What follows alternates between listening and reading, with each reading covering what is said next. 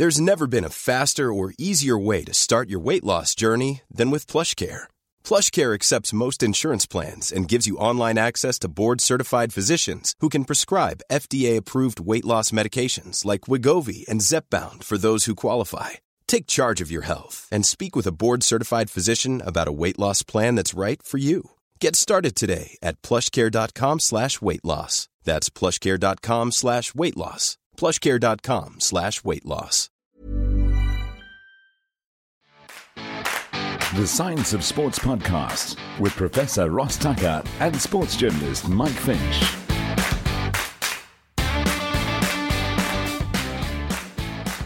So, welcome to another episode in our Endurance Month this February, and I'm here with Professor Ross Tucker, and my name is, of course, Mike Finch.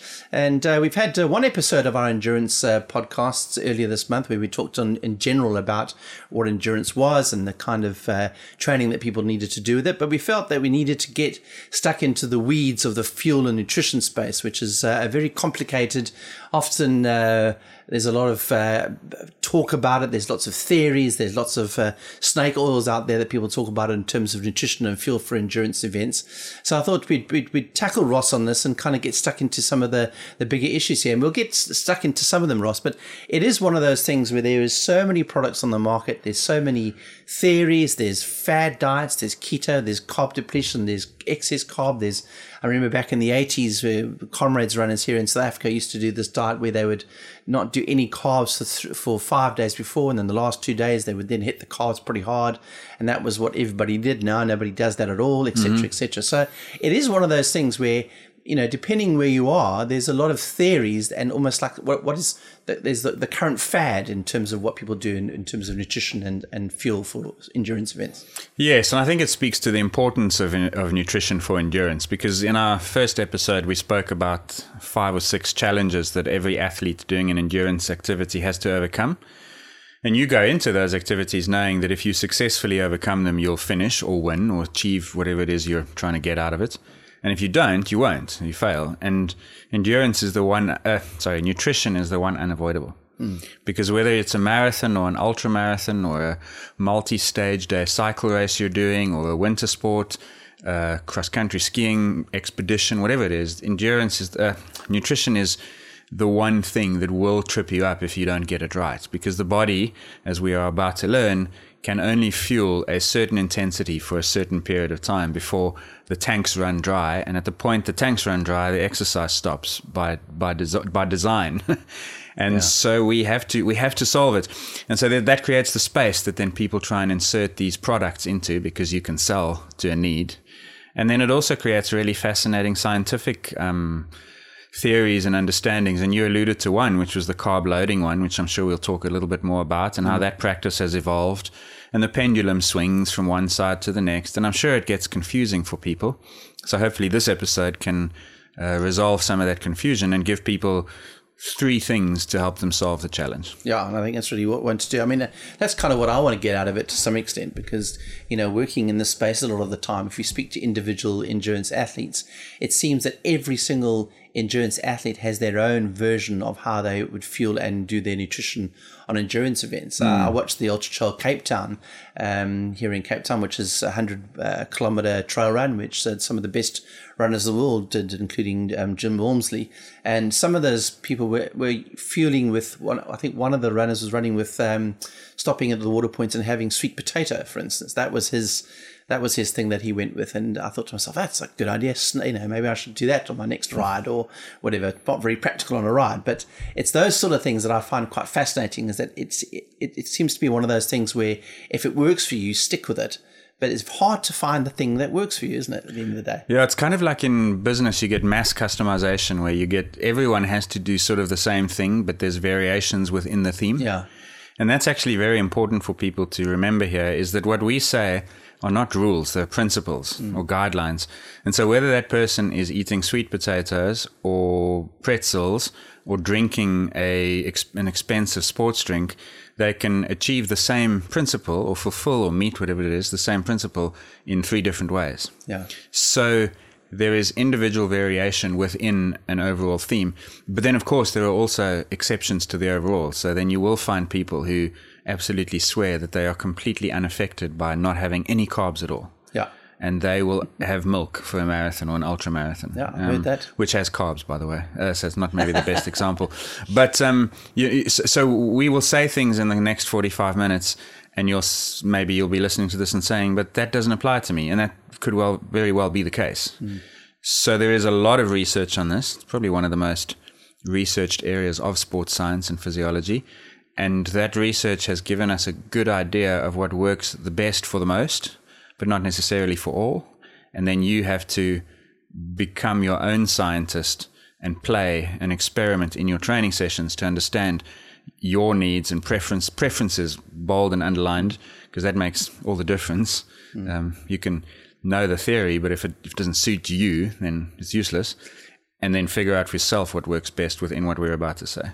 And when you say principles, I mean, do the principles generally apply, although the variations are different? I mean, is it, if people want to take something out of this podcast, do you want them to remember the principles because they are scientific and fairly good in terms of what you can believe? Yes, I think so.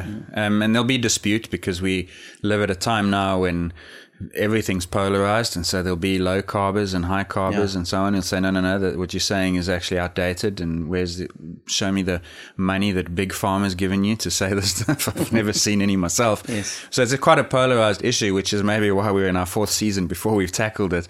But there are principles, and so there are, 4 or 5 things that you need to be able to say, yes, I'm doing that, and I'm avoiding those because there are some things that can trip you up.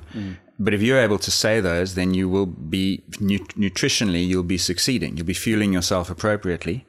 And so maybe before we get onto the details, the key is there's no such thing as good or bad or right or wrong. There's appropriate and inappropriate, maybe, is the best way to think of it. Suitable for that occasion is the way to think about this, and maybe suitable for that occasion for you specifically as the listener. Well, we haven't been sponsored or taken over or given money by anything from a big pharmaceutical company or anybody. And Bill Gates hasn't injected us with a weird big sugar or something like that. So we're pretty independent in what we're going to talk about. So let's break it down right from the simplest basic form. We talk about fuels. What are the categories of fuels that we need to know? So unlike cars, we have 3. Your car runs on 1. Maybe it's got 2 tanks. We've got many tanks of 3 types of fuels. We have carbohydrates, so that's sugar. Glycogen is the storage form. So we store in our muscles and in our liver. Those are the 2 primary tanks that store sugar as glycogen. When we exercise, glycogen is broken down into glucose, and that's what provides energy. Number 2, fat. Again, there are 2 main storage tanks, as it were, fat. One is in the muscle, and what are called inside muscular triglycerides. That's fat cells. And then you also have adipose tissue, which need no explanation because everyone always wants to get rid of them.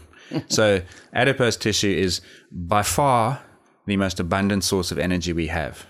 And so in fact, when humans go on hunger strikes and don't eat anything at all, adipose tissue is so abundant it keeps us alive for weeks. That's how much we have of it. Yeah. Never in danger of running out, unlike carbohydrates. And then the final one is protein. Stored everywhere, but I suppose for this conversation, primarily in muscle. And what happens then is if you have a major energy deficit, which is to say your energy demand is much, much higher than your energy supply, proteins can become a source of fuel because we can break them down and then turn their building blocks, which are called amino acids, into energy. So we can oxidize the amino acids that make up protein. And when you see, again, hunger strikes, or just to bring it back to athletics and exercise achievements, polar explorers, I spoke last time about the Robert Scott and his compatriots. They lost 40% of their body mass. There is a significant degree of protein breakdown in order to achieve that weight loss. So that's what happens when you get nutrition wrong for long enough. That's not at play in even most ultramarathons. So you don't want to be going into a space where you're using protein as fuel, really? No, you don't. And people have always known that. And that's why Scott and his team, when they try to get to the South Pole, they packed rations full of protein. And it turned out to be a mistake. Because what you really want to do is keep the energy supply high, because that's what causes the protein to be broken down. Make sense? Yeah. Your body doesn't really go into the net oxidation. I say net because when we exercise, we do break down protein. There is oxidation of amino acids during exercise. So when you and I go on our bike rides, a marathon run, or whatever it is, there is amino acid oxidation, but it's not net oxidation because protein synthesis happens at the same rate as breakdown. Make sense? Right, yeah. So it's almost like we put those amino acids back into the circulating pool, but then when exercise stops, they just get taken back up and used again. It's only when we push ourselves so far into energy deficit that amino acid pool starts to actually be spent. It's kind of like your reserves in your bank account. And as long as you got some income every month, you never touch them. But if you're unemployed for 6 months, now you start spending them, and that's not good. Yeah. So that's the short answer. Now, we do have other forms of energy, sources of energy, for example, ketones, which we'll talk about, no doubt. Lactate is a source of energy, but ketones come from fat oxidation. Lactate comes from carbohydrate oxidation. So the simple answer is that there are 3: carbs, fat, and protein. But really, if you get it right, it's carbs and fat. Well, now that you've mentioned it, let's talk about those ketones and what was the other one you were talking about? Lactate. Lactate. I mean, I've obviously working on the magazines and Runners World and Bicycling, we talk a lot about how lactate can become a fuel. So when you're burning your legs up a hill, actually you can use that fuel effectively if you want to. Ketones is controversial because very much involved in the cycling space at the moment around the world, a lot of professional athletes, and in fact you can buy ketone supplements now which you can take that supposedly up your ketone level. Give us a bit of a description about, first of all, let's start with ketones. Is it, as they suspect in the cycling fraternity at the moment, where people are taking ketones so they can reduce their fats so that they are very super lean athletes when they're climbing, therefore more efficient as athletes? So the evidence on the ketones in those athletes is actually quite slim still. In fact, there was a study, it was either last year or the year before, I've lost track, that showed no benefit, which is interesting. Really? But I'm of the opinion that if those elite athletes have used it for a number of years and are continuing to use it, it's because they believe there is a benefit. Now, is that placebo or no? I don't know. But I suspect that there probably might be at that level, for those athletes, there might be a tiny benefit. And the way it would provide benefit, let's talk theory first. So ketone bodies are produced when fat oxidation rates are very high.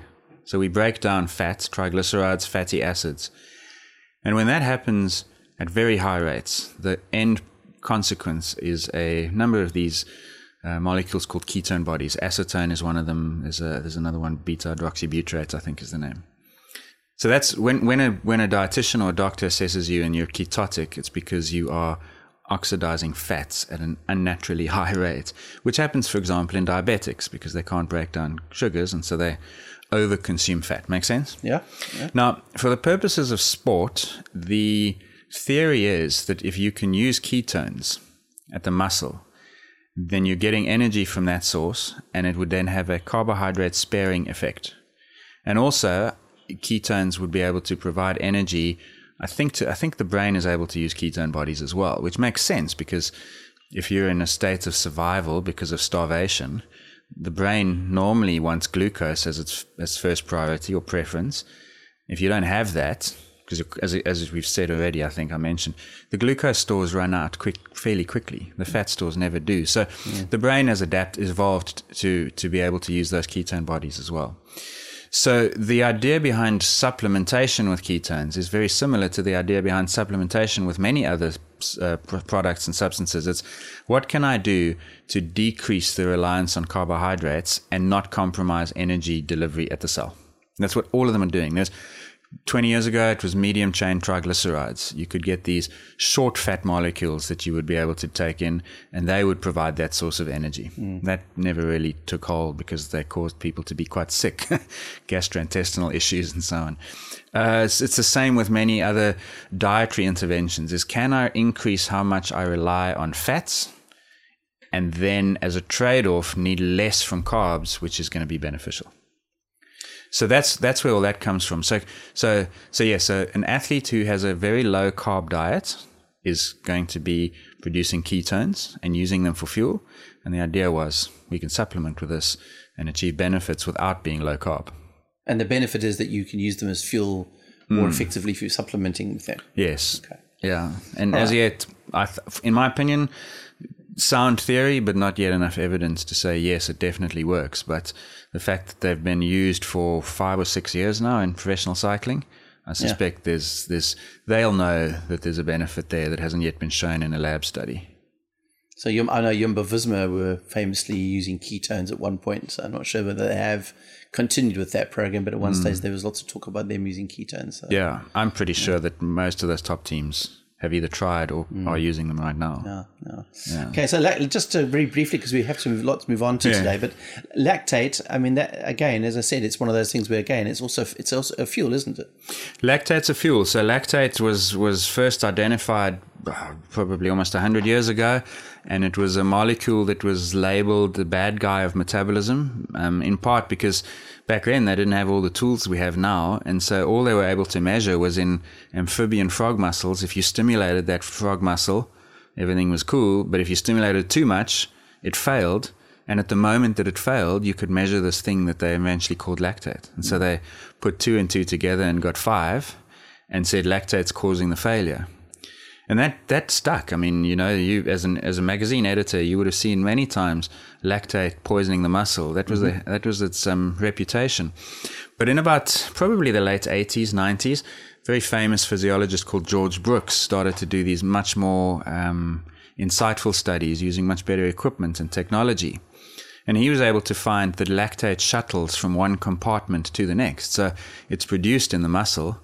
It then goes into the blood, it's taken to other organs, and it's actually used as a source of energy in those organs. And so rather than being the bad guy that inhibits exercise, lactate's probably the thing that keeps it going, because without the ability to form lactate, the whole process of carb oxidation would grind to a halt. Because what happens is we break glucose down in a series of steps that eventually gives us ATP. Somewhere along that pathway, Let me see if I can get this right. Adenose triphosphate. Almost. Adenosine. Adenosine, that's it. Adenosine triphosphate. And so adenosine, ATP is what we need to power muscle contraction. That's the guy that gives us the energy. It's made off of the glucose, the fatty acids, and the amino acids potentially, right? So glucose is broken down in you can almost imagine a conveyor belt in a factory, and a molecule is handed from one station to the next. Yeah. And at each handover, it's changed very slightly. And one of those changes forms a molecule called pyruvate. And then the pyruvate can either go into this process that it continues down the oxidation pathway to produce ATP, which is good. But if the rate at which pyruvate is coming is too high and the demand is really high, then that person handling that pyruvate in our analogous factory situation can't deal with it. So he basically palms it off as lactate somewhere else. Right. So lactate's almost the way that we deal with a bottleneck. Right. And so all of a sudden this pyruvate gets converted to lactate by an enzyme called lactate dehydrogenase. And that's really important because it allows the metabolism to keep going. Otherwise it would literally just jam to a halt at that point, right? Right. What then happens is that lactate is very mobile. It's a small molecule. It very easily escapes the muscle cell. It goes to the kidneys, the liver, wherever it is. And it goes the other way. So now it goes back from lactate to pyruvate, and then it can be used as a source of energy in those tissues. So it's a very clever system where lactate actually becomes the enabler of the metabolic pathways. So, I mean, in simple terms, if I'm running along and my legs are starting to really burn and I'm saying to myself, this is an indication that I should slow down because my legs are burning, in simple terms, that's not true. That's just lactate coming through as a consequence of exercise. Yeah, we'd measure lactate levels are probably quite high because the point at which your legs start burning is quite high intensity exercise. Yeah. And lactate is there when exercise intensity is high. It doesn't mean it's causing the burn. So what's happened there is we've measured A and B and we've inferred that they both are caused by C. or that A causes B rather. Let me get that right. We've measured high lactate. We've seen that you're slowing down and your legs are burning. And we've assumed that the lactate's the cause. Right. And it's not. There could be an independent process that's causing both those things. And that's probably the case. And so the intensity drives the rate at which you need glucose to be oxidized. As I exercise faster and faster, my power output's going up, my running speed, or I'm going up a steep climb and I'm trying to hold the pace, I now need to produce ATP so much more quickly than I did a minute or two earlier. And that's what's causing a number of metabolic changes. So phosphate accumulation as we carve that ATP into energy, ADP and PI, calcium potentially accumulation in the muscles, hydrogen ion accumulation as a result of these shuttles that are trying to keep the balance the same from on one side of the membrane and the other, if that makes sense. We can leave it at that high level stuff. And so yes, lactate is there almost as a flag that something's happening in the metabolic system, but it's not necessarily the thing causing what we feel. Yeah. It's not the brain saying to the muscle, you need to slow down. It's just a consequence of exercise. Well, we feel it as pain because it's being interpreted at the level of the brain, and there's this afferent feedback from metabolic and mechanical receptors in the muscle. And yes, we'll feel that as pain, but that signal's not lactate. It's all the other things: hydrogen, calcium, phosphate. So it's possible accumulation. to push through lactate. In other words, I suppose that's the nub of it all, isn't it? It's possible to, when you feel that, you can keep pushing. It's not your body saying slow down. It's a consequence. It's up to a point, because again, the lactate is a marker of the fact that you are now exercising beyond what for you would be steady state. Right. And by definition, the moment we go higher than our steady state exercise, we're now in borrowed time. Right. Because it's no longer steady state. Yeah. This is a 10 minutes before I'm done task. So it is actually a marker of exercise that you can't just keep going. No, but it's not that you're pushing through lactate. Right. It's just that you're pushing through all the things that also are associated with having high lactate. If that makes sense. Yeah. So let's talk about when we need these fuels, because we're talking specifically about endurance athletes and endurance sport at this stage. And from my very limited knowledge on this, obviously we know that sugars are the fast burning guys. In other words, when you have intensity, you want to be able to burn something that's quickly available. Therefore, glycogen and sugars are there. Exactly. Whereas the fat is the slow burning stuff. Yeah. Is it as simple as that? Pretty much. The key is rate. I mean, that's what it's about. How quickly can I get the energy to the muscle? That's the point. Yeah. And carbohydrates are used very quickly in comparison with fats, because when we need to get fat to ATP, it involves, I think there were 9 steps. That fatty acid is sitting inside your adipose tissue or your muscle. It's first got to be activated, then mobilized, then transported from the adipose tissue to the muscle. When it gets there, it has to be offloaded. So it's got to go from one taxi to the next. It's got to get inside the muscle cell. Then it's got to get inside the mitochondria. Then it's got to be broken down. Then it's got to be oxidized. So in actual fact, from start to finish, adipose tissue is time consuming and less efficient, even though every gram of fat provides you with 9 calories compared to only 4 per gram of carbs. And that's why the prospect of being a better fat burner is so enticing, because if I could make that process from start to finish more efficient and more effective, I would be able to get so much more energy out so much more quickly. Yeah. And that's what everybody talks about, isn't it? I'm a fat burner. And the fact that I'm never going to run out of it. I mean, I've got 2 hours of carbs in me, depending how hard I go, maybe less, maybe a little bit more. But I've got 2 weeks, 2 months sometimes of fat. So the prospect of being a better fat burner is very attractive. But to answer your original question, it's carbs for when the demand is high, because the rate is set by muscle contraction. You're consuming ATP in order to power muscle contraction. And again, if you think about that factory, there's a foreman at the end of the chain saying, guys, send more. We need more here. If we don't get more here, you're going to fail. Your muscles are going to lock up. You're going to tie up. This is going to be a disaster. So get energy now. Yeah. And then they say, well, where's that energy best coming from? Carbs, because it's quicker. And so we Until it runs out. Yes. Yeah. And so we start breaking down glycogen in the muscle. Glycogen gets converted to glucose. There's an enzyme that does that.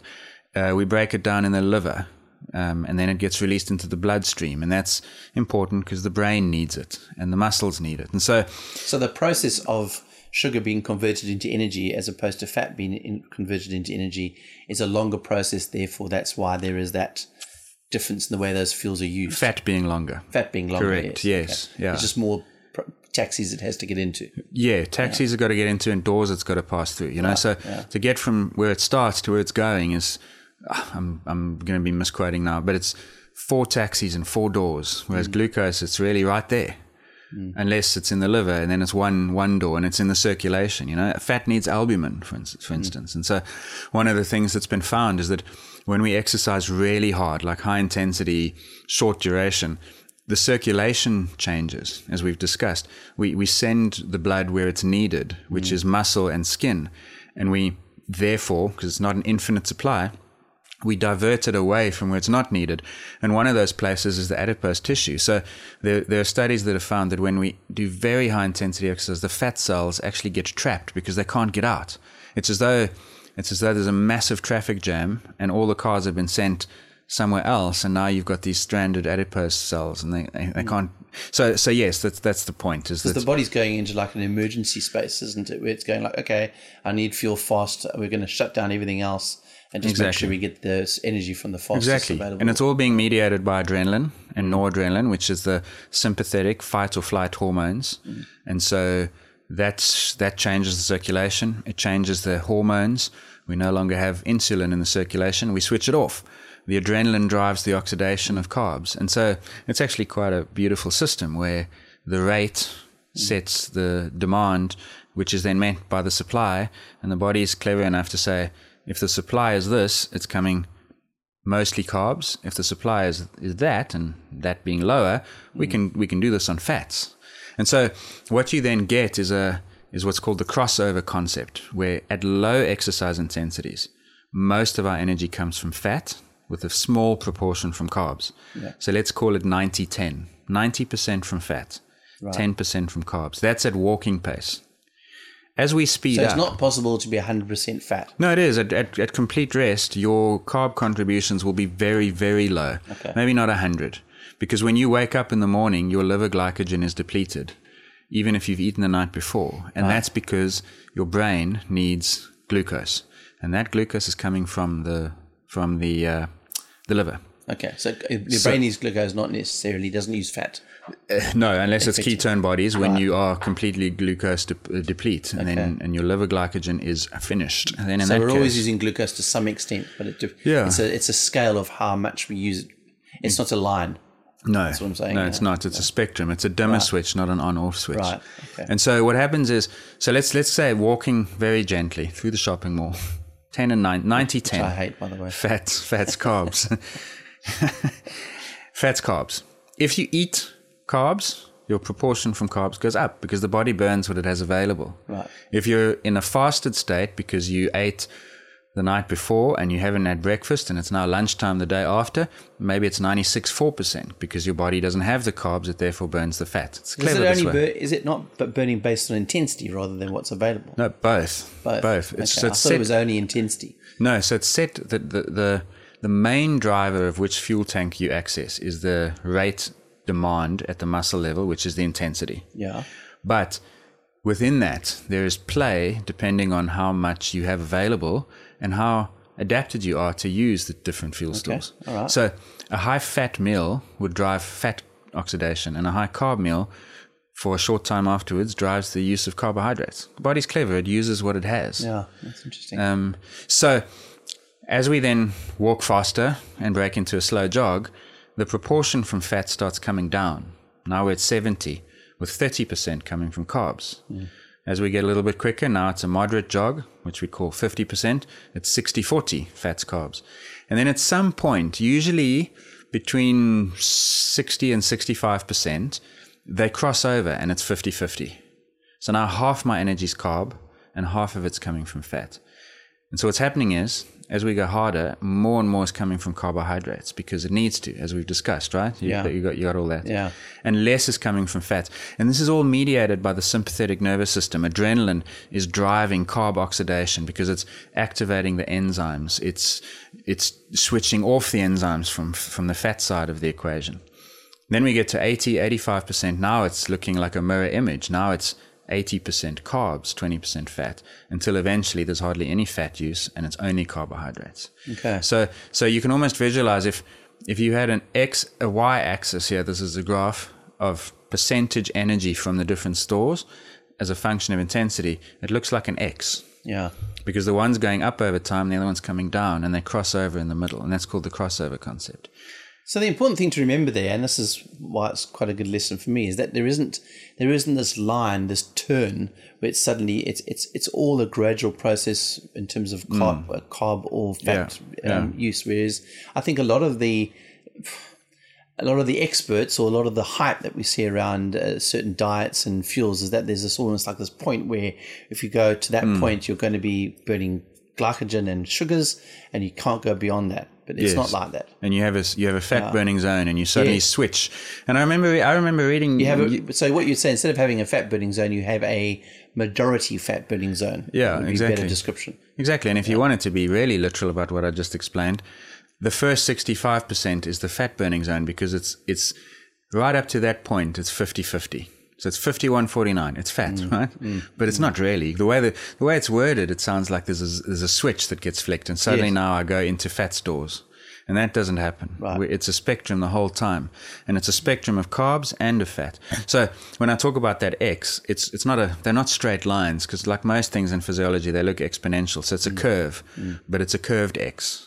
And it's not, it's not a step. It's not a staircase. It's a slope. And so that's the fundamental point. And what's really interesting then is that your habitual diet shifts that curved X, left or right. Your training, your fitness shifts that curve left or right. So, for instance, if you started now with like a 3-month big endurance block, and you worked on your aerobic oxidative capacity, that low intensity base type zone training, you would shift your curves to the right, which means that you would rely on fats for longer.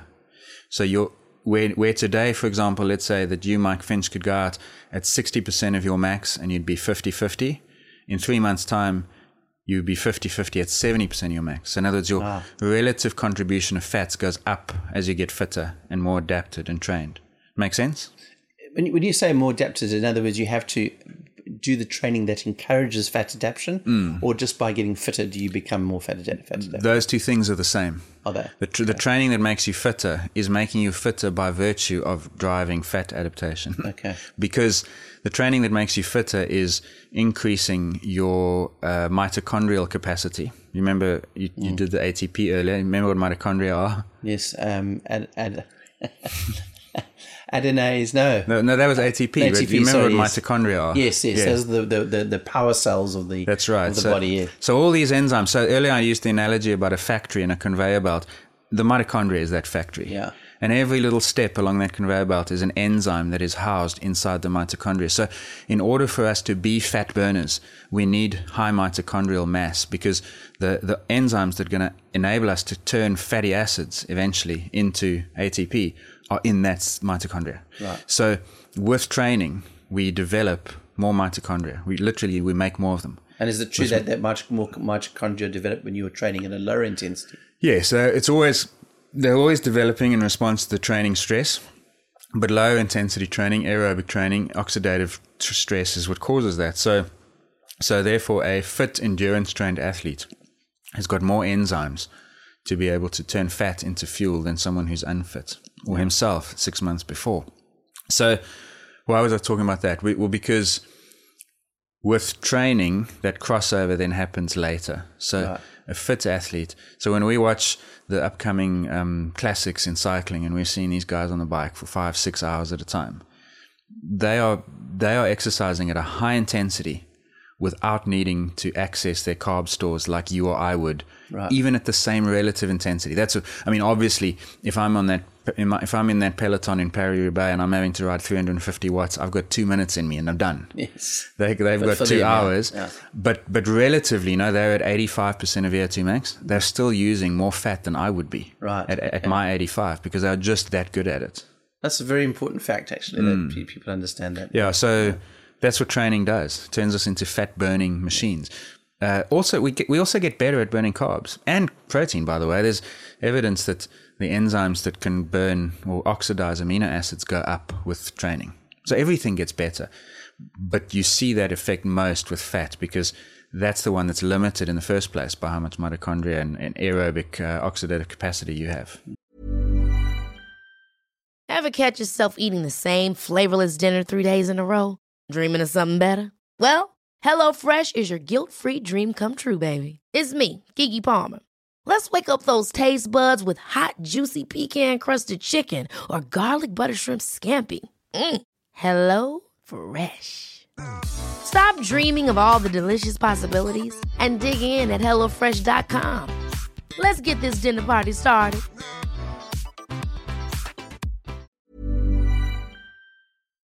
So now that we've talked about the different fuel sources, I think one of the questions, and people talk about it at marathons and Ironman events, any long sort of endurance event, is hitting the wall, bonking, whatever you want to call it. There's lots of talk about that. It's if you work in a magazine like Runner's World or Bicycling, with it anywhere in the world, that's probably the number one story that you get the hits on your website. So give us an idea of what it means to hit the wall. What does hitting the wall actually mean? So in this context, it means running out of energy, fuel tank running dry. And we know by now that the only fuel tank that can run dry is the carbohydrate one. Well, there are two of them. It's either the liver glycogen is depleted or the muscle glycogen is depleted. And in the early days, when they first developed the techniques to measure what was happening in the liver and the muscle, because they could do biopsies and like doubly labeled techniques to check where the glucose was and wasn't, there was some debate around whether the concept of hitting the wall or going hyperglycemic was the consequence of what's happening in the muscle. So hyperglycemic is? Low sugar. Low sugar, okay.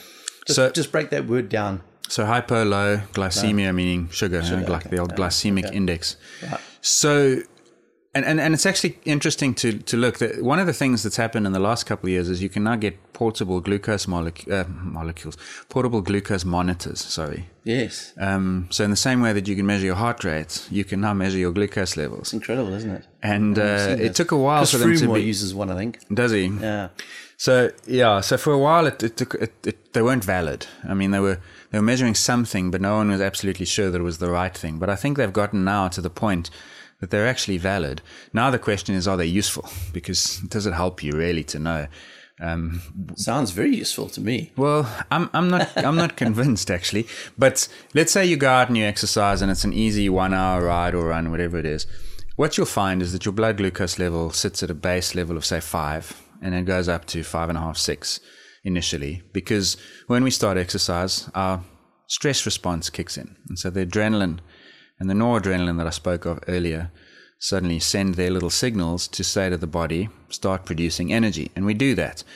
And the consequence is that we send the glucose that was stored in the liver into the bloodstream. And that's what we see. We measure a pickup in it. And then it kind of stays there because we achieve a new level of balance. You know, it's like changing the setting on your air conditioner from 18 degrees to 24. It's higher than it was, but it's still this constant. And it's only if we go for hours without replenishing that then starts to be under strain. And then what happens is the glucose levels will start dropping because our liver glycogen is starting to be depleted and we can no longer put that glucose into the bloodstream. And when that happens, and this is, I'm sure, a sensation familiar to everyone, we start getting lightheaded, tunnel vision, maybe a little bit sweaty, weak. We feel like we're exercising comfortably, but we can't go any harder. Have you had this feeling? Yeah, I mean, often people talk about whether you having a proper hitting the wall versus having just a bit of a dip. And I remember a few years ago going out on a ride and having a proper sugar depletion where I literally could hardly turn the pedals over. I ended up sitting outside a supermarket down the road eating, I think, 2 Chelsea buns and a half-litre Coke. Yes. And then I was able to get back on the bike within half an hour after that. But when I say I couldn't turn the pedals over, I literally was struggling to get 1 foot over the over it's the top of the it's an amazing feeling. It really is. It's diabolical. And it's quite scary, actually, because I guess that's the question, because it feels like you are in real trouble, like physically you're in danger here. And if you weren't in a city where you could get a Chelsea bun or 2 and a half-litre Coke, you might be. I've had it as well. I mean, I remember cycling around the point and I got to Cape Point Gate and luckily there was a tailwind behind and it's largely downhill because I couldn't pedal. I had to walk up the hills. Yeah. And all you want to do is lie down on the side of the road and have a nap. That's how I felt. And so that's a classic manifestation of like being super low in sugar. So now your blood glucose is really low. And because that's your brain's preferred, so that's why you have these central perception issues arise, like sleepiness and drowsiness, dizziness.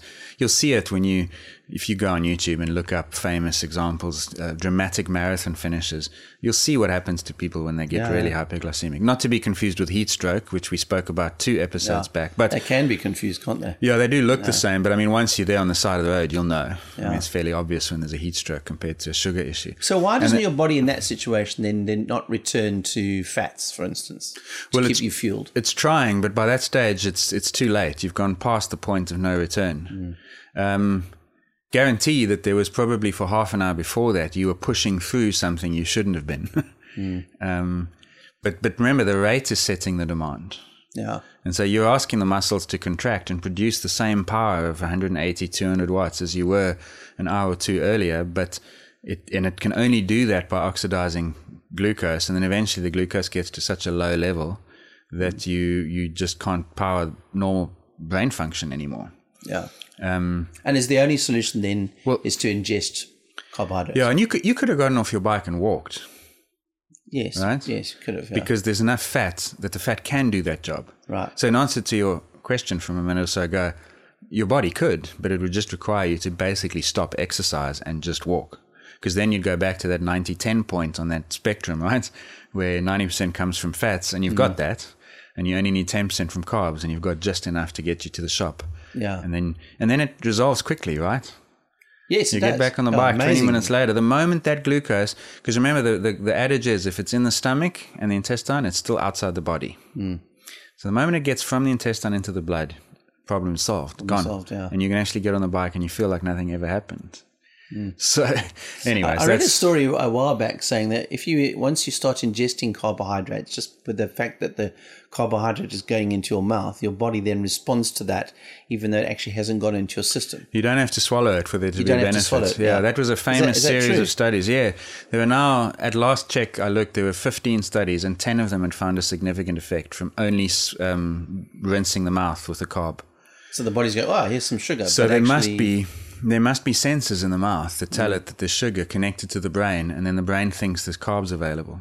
So that's really interesting. Yeah. Because it means that can cut both ways. You could deceive yourself into thinking you've got energy. You don't, but you can also benefit because you don't really need to have a drink on hand to swallow. No. You can just rinse and have small sips frequently and create the perception that your tanks are full. If your tank is empty at that point, though, and you have filled the brain, I guess won't take long before you start feeling bad again. No, it won't, because eventually, there's nothing there, you know. So it's emperor's clothes. I mean, at some stage, and it's revealed. If they measure the glycogen that's in the liver and the blood at that point, where this hitting the wall scenario happens, is it zero? I mean, is it like... No, it differs for different people, so there are different sensitivities. And I remember from those studies, because as I said earlier, there was a debate or dispute around whether it's the muscle glycogen that runs out or the liver. But it depends on the circumstances and the situation. Sometimes it's the liver, and then you get the central hyperglycemia because the brain is denied its sugars. Other times it's the muscle hyperglycemia. But the liver, so in other words, you can keep the blood glucose levels normal and deplete the muscle. You still fail, but you don't fail at zero. You fail at a very low concentration, which is a range, because some people fail with half of what other people take to fail. And some people can only deal with, let's say, concentration of 20, whereas for most people it's 8. So sensitivities make a big difference to that, yeah. So for people going out and doing a long, either an Ironman, marathon, ultramarathon, that sort of thing, when you get to that point where you know you've run out of sugar, is it safe to say that once you replenish that sugar and you do so, you will probably recover and can continue? It's not the end of the race necessarily. No, you can recover. Yeah. You might not recover to how you would have been had you avoided that situation in the first place, because there's some evidence that your carb intake, for instance, prevents muscle damage, which is really very interesting. There have been studies in these ultramarathon runners in Spain where they did this 4-hour simulated trail race, and they taught these ultramarathon runners how to consume 120 grams of carbs an hour, which is a ridiculous amount. I mean, guarantee most of you listening to this are in the 40 to 50 grams an hour. So now you've got to increase that threefold. And what they found was that if you did that, you got less muscle damage and you got less neuromuscular fatigue after that 4-hour run. So the point I'm trying to make is that if you underconsume and if you underfuel, particularly with carbs, you probably are causing muscular consequences that you don't recover from very quickly. You do, but it's not like you can just drink that half-liter Coke and you'll be back to normal. You're back to good enough to ride back home, but you're not. Yeah, let's just say you wouldn't want to do it in a race. Yeah. So that leads me on to our next, and this is an area where I find it enormously confusing, is to understand.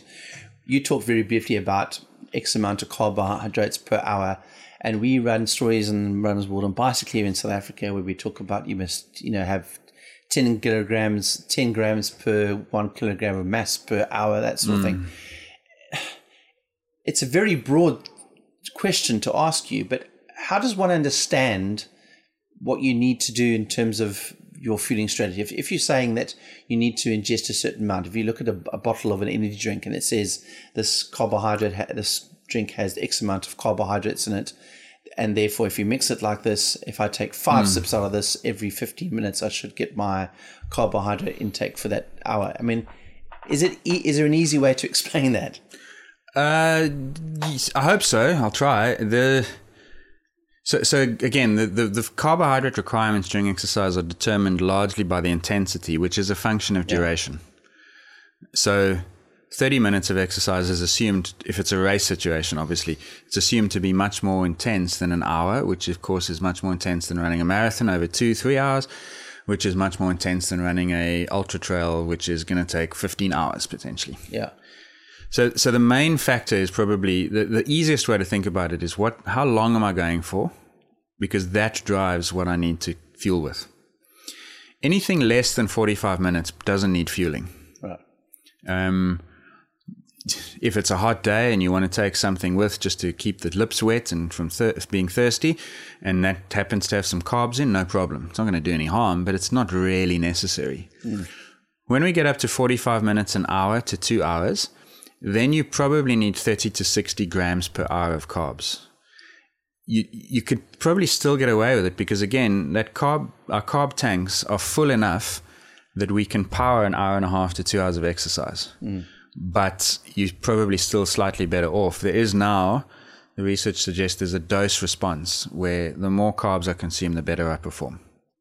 That's the case. I mean, there's one study where they looked at a range from 30 all the way to, from 0 all the way to 60 grams per hour. And the people who take 60 grams per hour do better than those who take 30, who do better than those who take none. Right? So you probably want to try and get at least 30 grams an hour in. And how do you know that? I mean, how do you work that out? So I'll come to that in a moment. For longer durations, so now we're talking marathon and upwards, you probably want to try and get as much as tolerable. And I say that because that's where the thing becomes limiting. Because from a practical perspective, carbohydrate oxidation rates, how much we burn, is limited by how much we can get into the blood from the gut. Right. And that is limited by biochemistry and physiology, which I'll get to shortly. So there are now, and I mentioned this, the Spanish marathon runners, they learned through training to consume 120 grams an hour, which is crazy high. You know, the American College of Sports Medicine is like the body that drives knowledge in this field. Their recommendation used to be 30 to 60. And that was based on a number of studies and labs that had given athletes 100, 150, even 180 grams of carbs an hour, to the point that almost all of them throw up and get sick. But they measure how much they oxidize, and it was capped at 60. So there was this theory for a long time that said humans can at most only burn 1 gram per minute, 60 grams per hour. That's all they measured. Well, that was literally the limit, and it didn't matter if you gave the person 60 or 100 or 150. The oxidation rate was 60. So that was really interesting. So they said, okay, the rate limiting step, the weakest link in this chain, must be something in the gut, because you just didn't matter how much we gave you. That's what came out, right? So something in the middle was stopping it. Yeah. That something turned out to be something called the sodium glucose transporter, because from inside your intestine to get into your blood, the glucose has to be helped across. Basically, there's a doorman, and it's got to open the door and let the glucose in, right? And that doorman is the sodium glucose transporter. Yeah.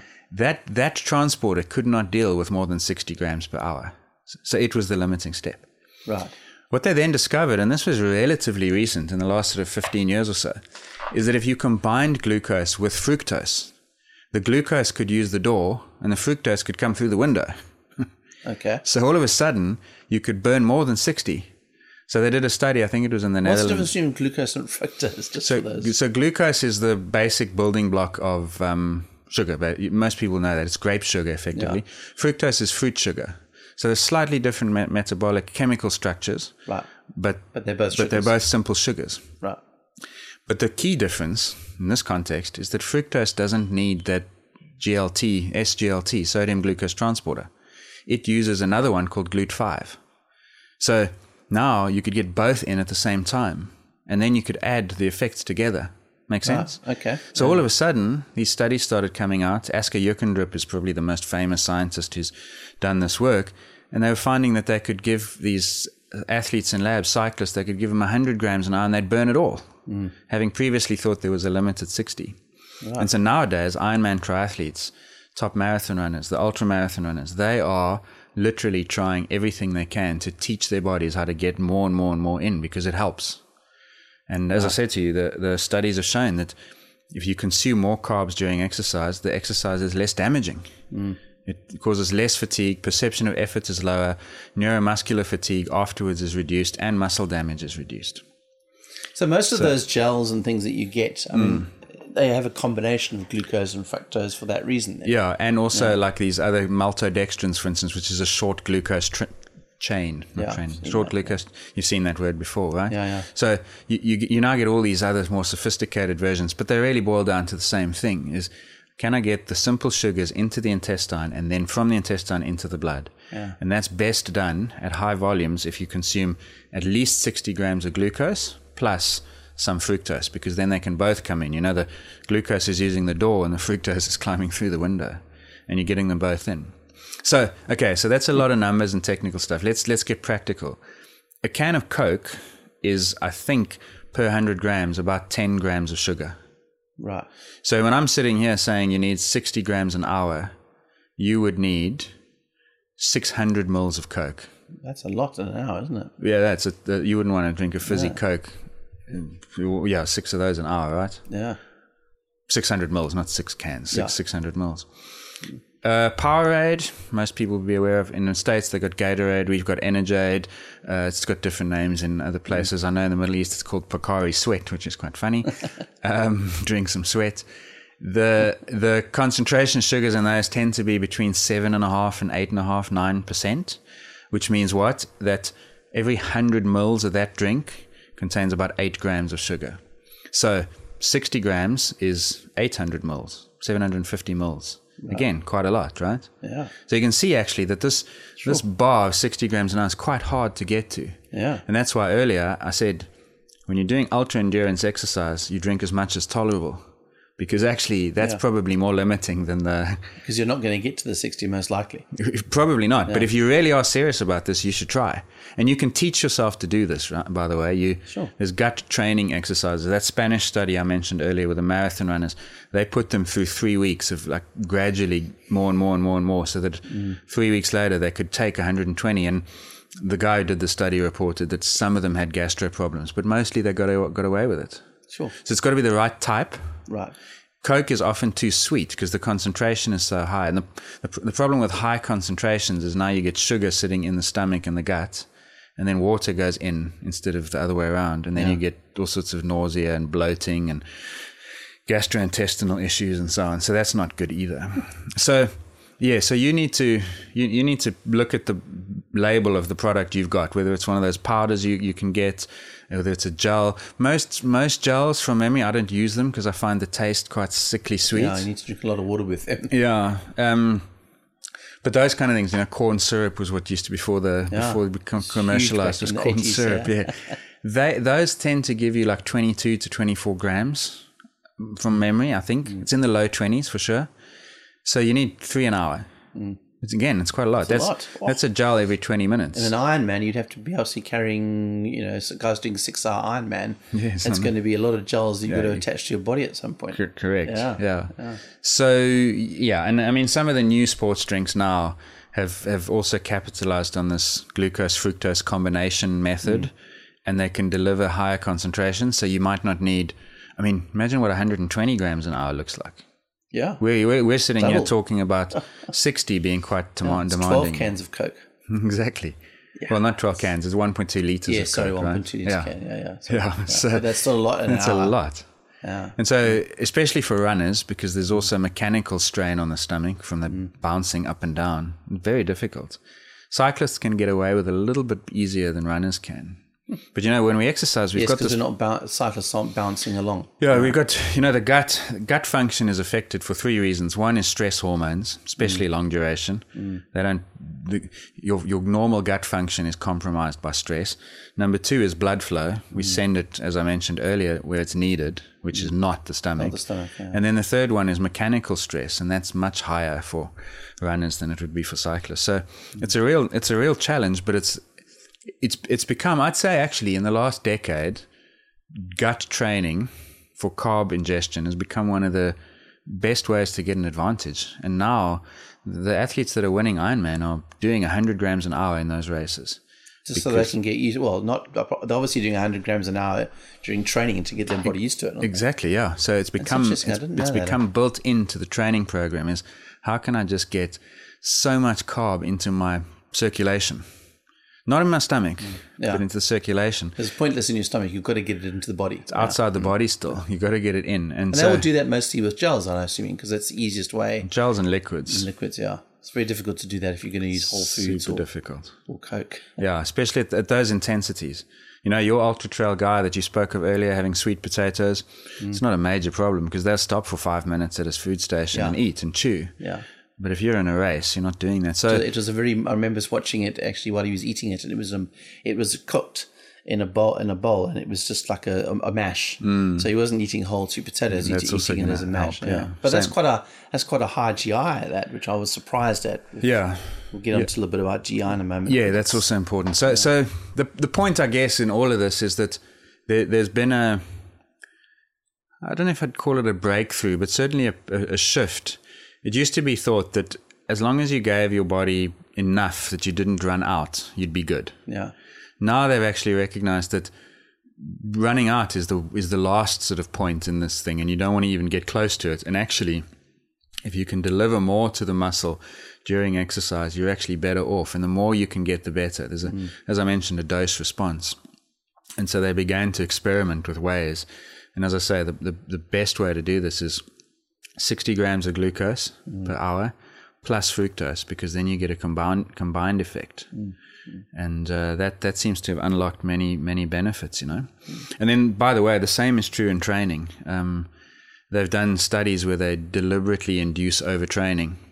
You take a group of guys who's used to cycling, say, 8 to 10 hours a week, and suddenly for 3 weeks they're doing 15 hours a week, high intensity for 15 hours. Yeah. They're going to overtrain.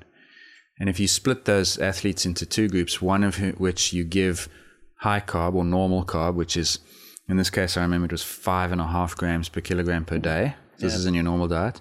And the other group gets 10 grams per kilogram per day. The group getting more carbs in training doesn't fatigue anything like as quickly as the group with low carbs. So by the end of the 3 week, this was a 2 week block, they do time trials before and after. Low carb groups slow down by 9-10%, high carb group 2 or 3%. So if you're doing hard training and you want to defend your training gains and recover from hard training, your carb ingestion over 24 hours makes a difference. And your carb ingestion. Because we all think it's all about protein then, don't we? But it's actually not. It's about carbs as well. Exactly, yeah. So it's energy. That's the body's currency is energy. And, it's like, I don't know, there's no analogy that works, but protein and carbs and fats all provide what the body wants. Yeah, so it's an energy thing, and the carbs are protective against fatigue and against muscle damage, as I've said. So, yeah, this sounds like a great ad for carbs, but that's the reality. That's what all the science is showing in people who are training hard. And it's only when you take the training stimulus right down that you can get away with low carbs. Any kind of intensity, I mean, let's just briefly touch on that. Any kind of intensity means that the facts are you need carbs and sugars to be able to do any sort of level of intensity. Yeah. And so that's why... And we spoke about this earlier on. The holy grail for sports nutrition and athletes has always been, how can I reduce my reliance on carbs? Yeah. How can I burn more fat and thus less carb in order to go the same running speed or cycling power output or rowing or whatever it is? And that's where things like, and as I mentioned this earlier, fitness does that. But aside from that, can we manipulate the diet? Can we add supplements like the ketone bodies and the medium chain triglycerides? And one of the methods that was used, and it got quite popular, was train low, compete high, which is to say train with low carb. Oh, yes. And then race with high carb. Yes, I've heard that. And so there were a number of ways in which you could train low. You could train first thing in the morning without eating any breakfast and go for a 2-3 hour session. By the time you finished it, 100% guaranteed your liver and your muscle glycogen are basically empty. And so for the last hour of that session, you will be low carb. So therefore you're burning more, you're driving fat because that's all your body has. Forcing your body to use fat. You can adopt a habitual low carb diet. So for 2 or 3 weeks, you eat basically no carbs and then you keep your normal training. You can do 2 training sessions a day, 1 in the morning, 1 in the afternoon, and not eat in between. So there were different ways of getting a low carb training session in.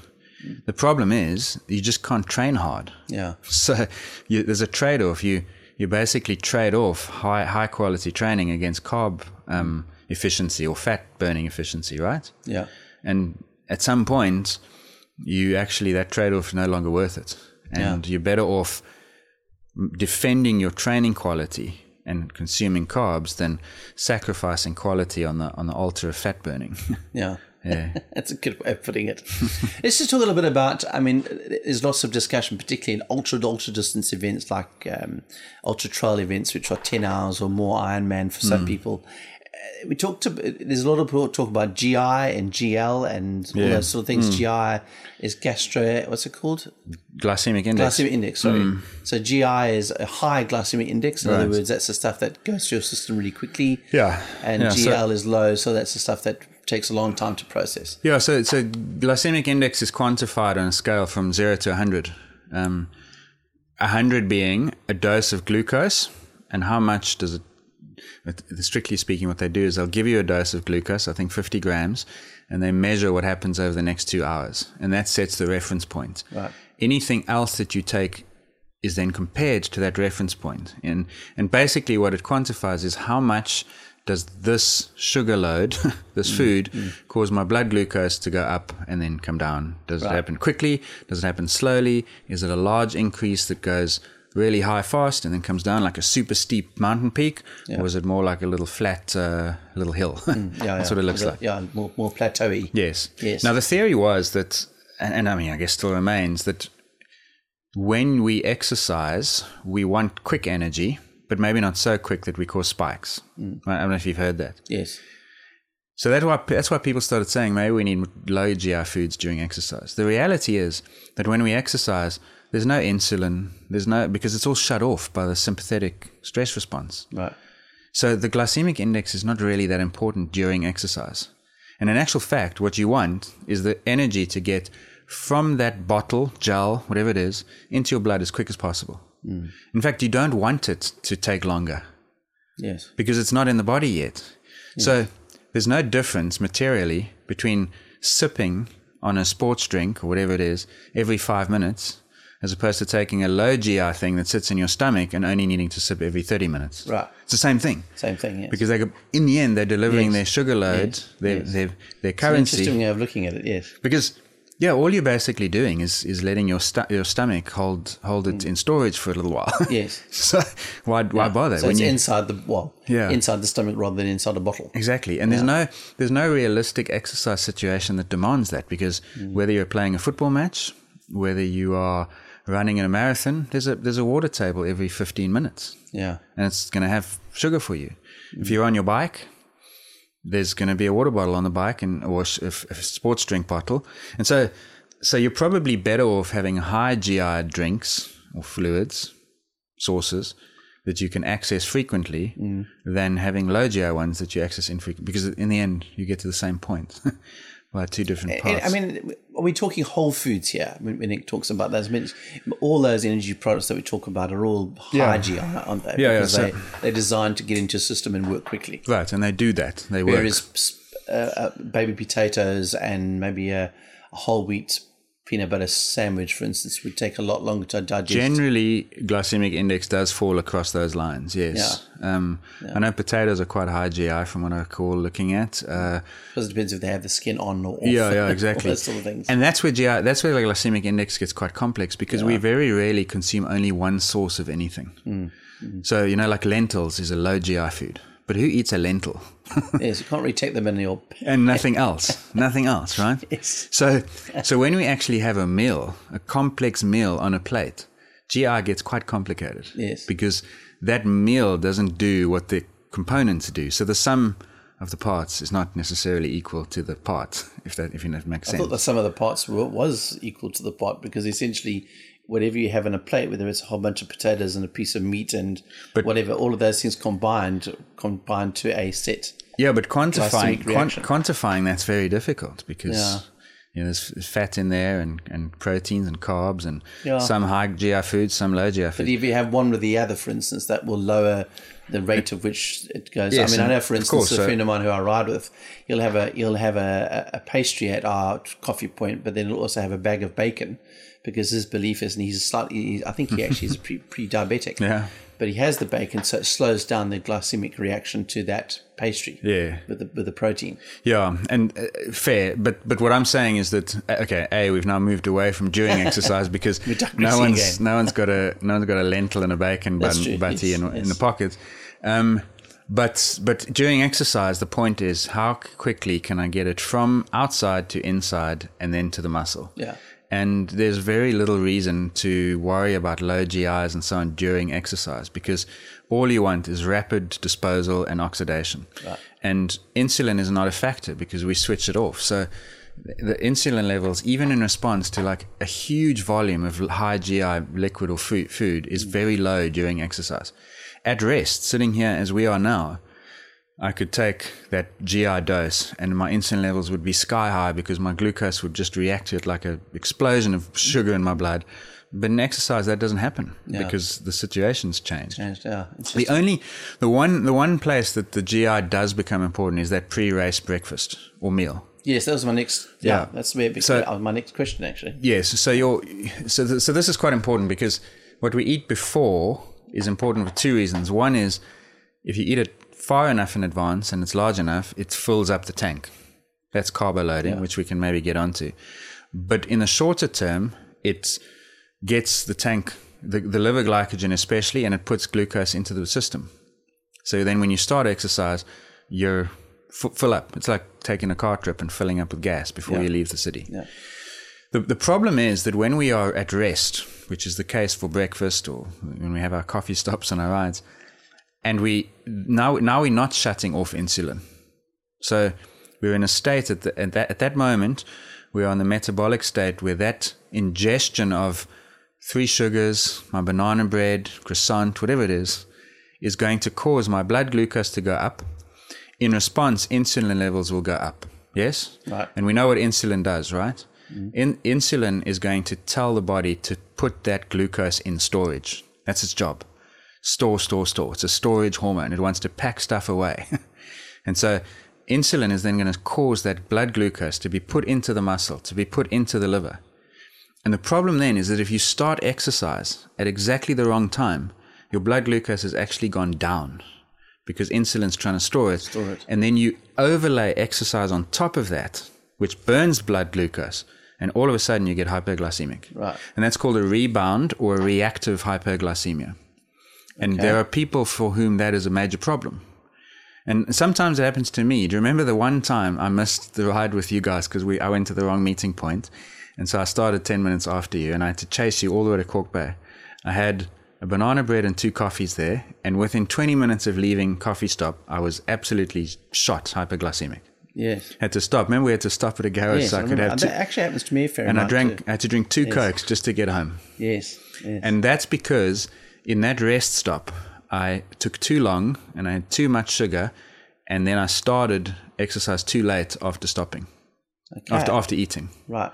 And I'd started to dispose of glucose and then exercise on top of it. Bad idea. So it wasn't accessible.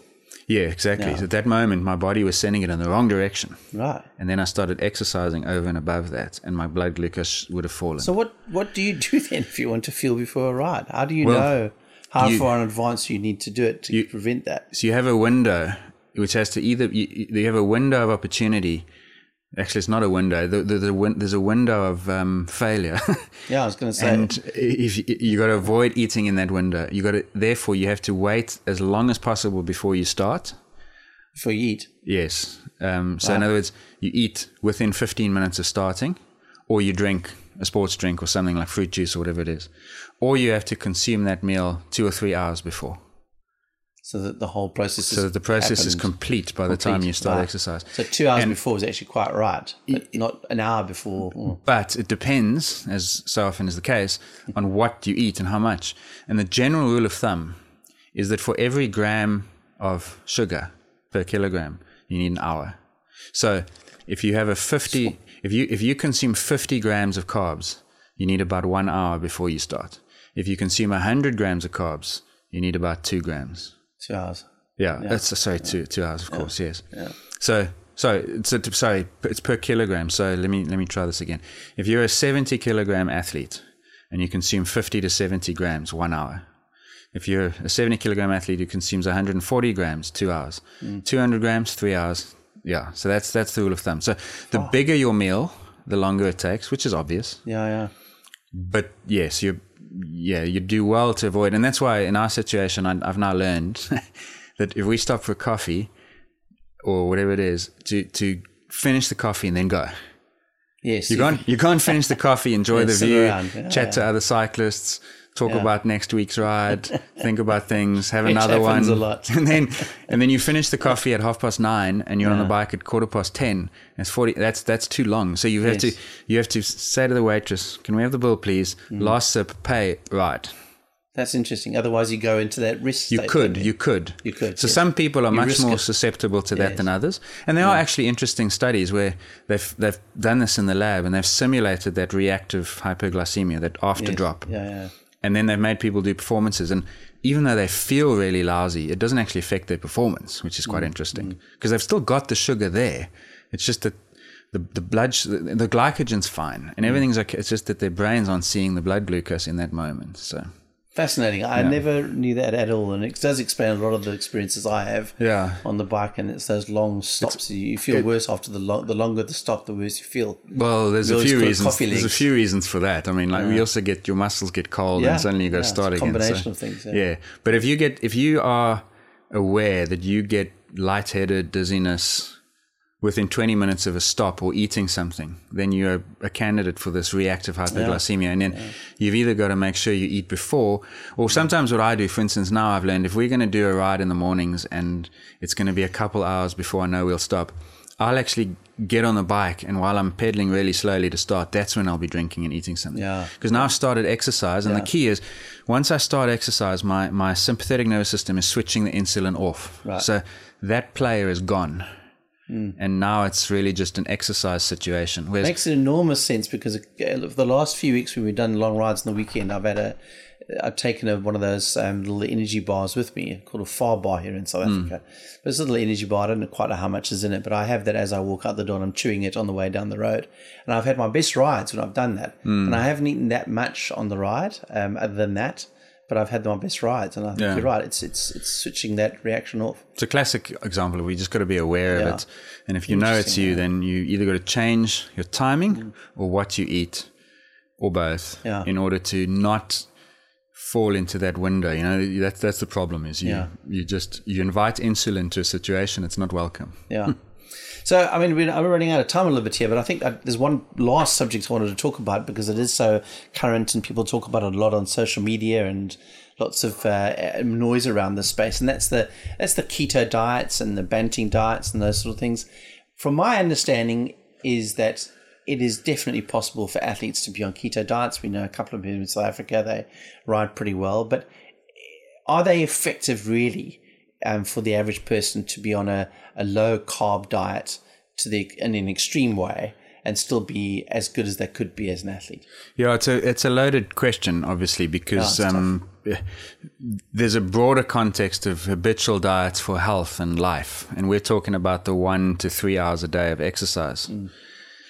There's no evidence I'm aware of that elite athletes can sustain the quality and quantity of training necessary to be elite on those diets. Right. That's the first point, right?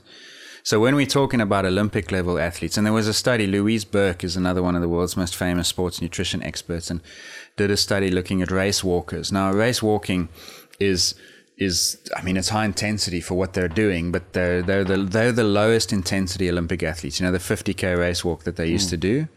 I mean, that's nothing like your 1500 meter 10K guy, right? Yeah.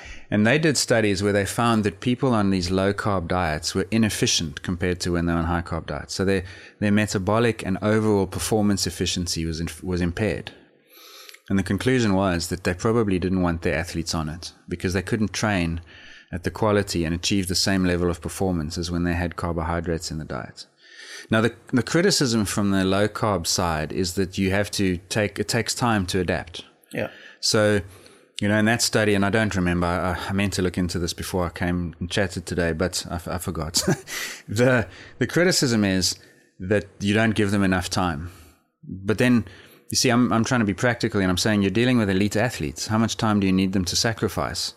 How much time out of that guy's year must he take to see whether it might be beneficial for him to adapt to a very low carb diet before he gets the benefit? Do you want 2 months of his training life? Do you want 4 months? And what if it doesn't work and he sacrifices 4 months of his training life for something that has no benefit? So that's why it hasn't taken hold at that level. And there have been lots of stories about athletes who are vegan and low carb and whatever else. But the reality is that when they need the carbs, they fuel the carbs. Yeah. You know, when we spoke to Professor Graham Close, he said principle number 1 is energy for the work required. And so even in an athlete who is habitually low carb, going out and doing a 6-day stage race or the Tour de France, we set aside all that stuff now. And now we're on 15 grams a day of carbs per kilogram body weight. Yeah. So for that level, now maybe thinking, all right, well, I'm not that level. Can I get away with it for my 4-hour marathon or even a 3-hour marathon runner? Probably can, yeah. You probably can. Being on a low carb diet. Yeah. I haven't seen data to show what the maximum rate of fat oxidation can be, because that's the key, right? Yeah. So let's say you're running a marathon with the Kenyans in London and you're running 2:04. Your energy consumption is probably 1,200 calories an hour, I would have thought. Huge. I mean, it's monstrous energy consumption. Now, can you provide that with fat? No. I've never seen anyone show that you can provide that much energy, calories per hour of fat. 1,200 an hour from fat. So I don't know what's the highest fat oxidation rate ever recorded in man. I'm not sure, but I don't think it's that. Yeah, difficult to measure too. Yeah, I'm sure it does exist, and perhaps for our wrap up of this endurance series, I should go and actually look it up before I come up with these ideas on the show like this. But whereas carbs, we know you can. So the athletes are making a pragmatic decision. But if you're someone who's doing a 4-hour marathon, the interesting thing is your energy cost is about the same, but over 4 hours, not 2. So now you need 600 grams an hour. Yeah. That's possible with fat. Even a 3-hour marathon, you need 800 grams an hour. That's probably possible with fats. So there will be a lot of quite good athletes who are very low carb, ketotic, because in response to their habitual diet and their training, they have just adapted to use fats more effectively than other people can. Yeah.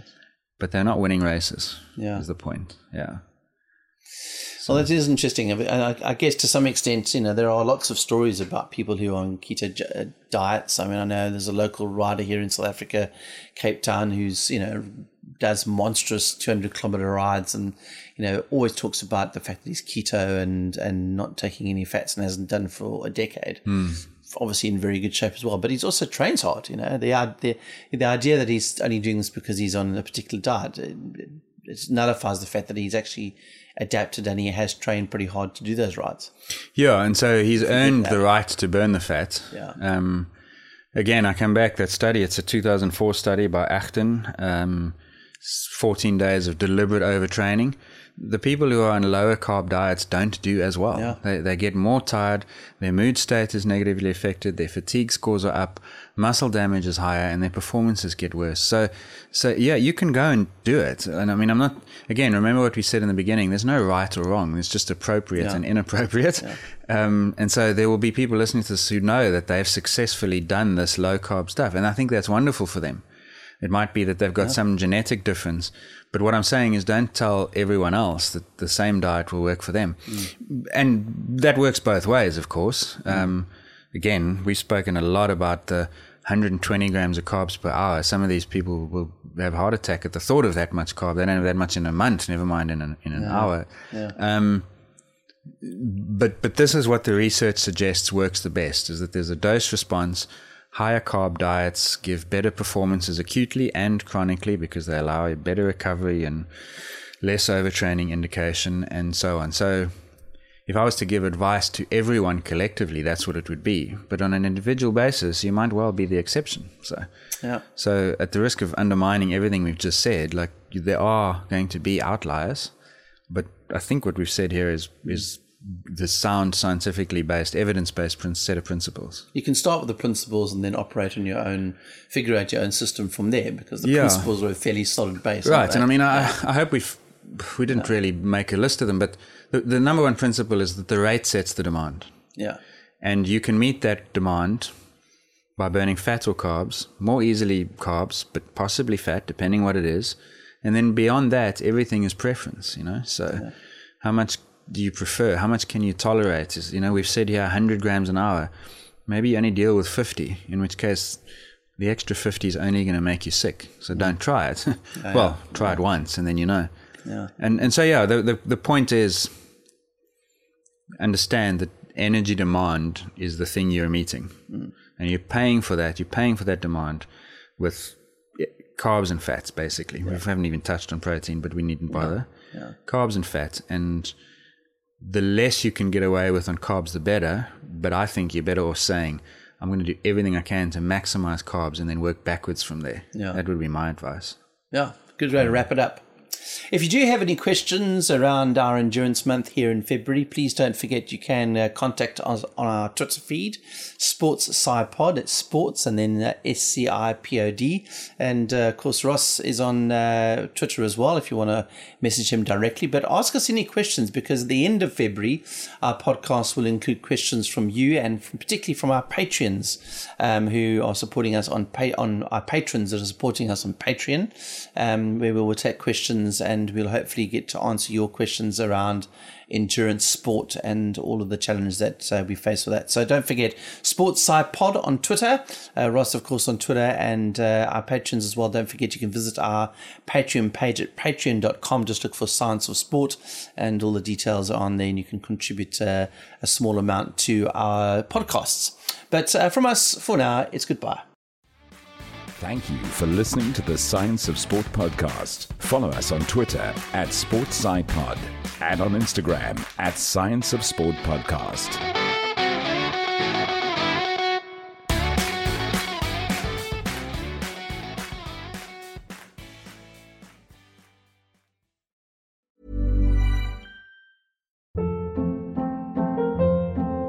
Hold up. What was that? Boring. No flavor. That was as bad as those leftovers you ate all week. Keke Palmer here. And it's time to say hello to something fresh and guilt-free. Hello Fresh. Jazz up dinner with pecan-crusted chicken or garlic butter shrimp scampi. Now that's music to my mouth. Hello Fresh. Let's get this dinner party started. Discover all the delicious possibilities at HelloFresh.com.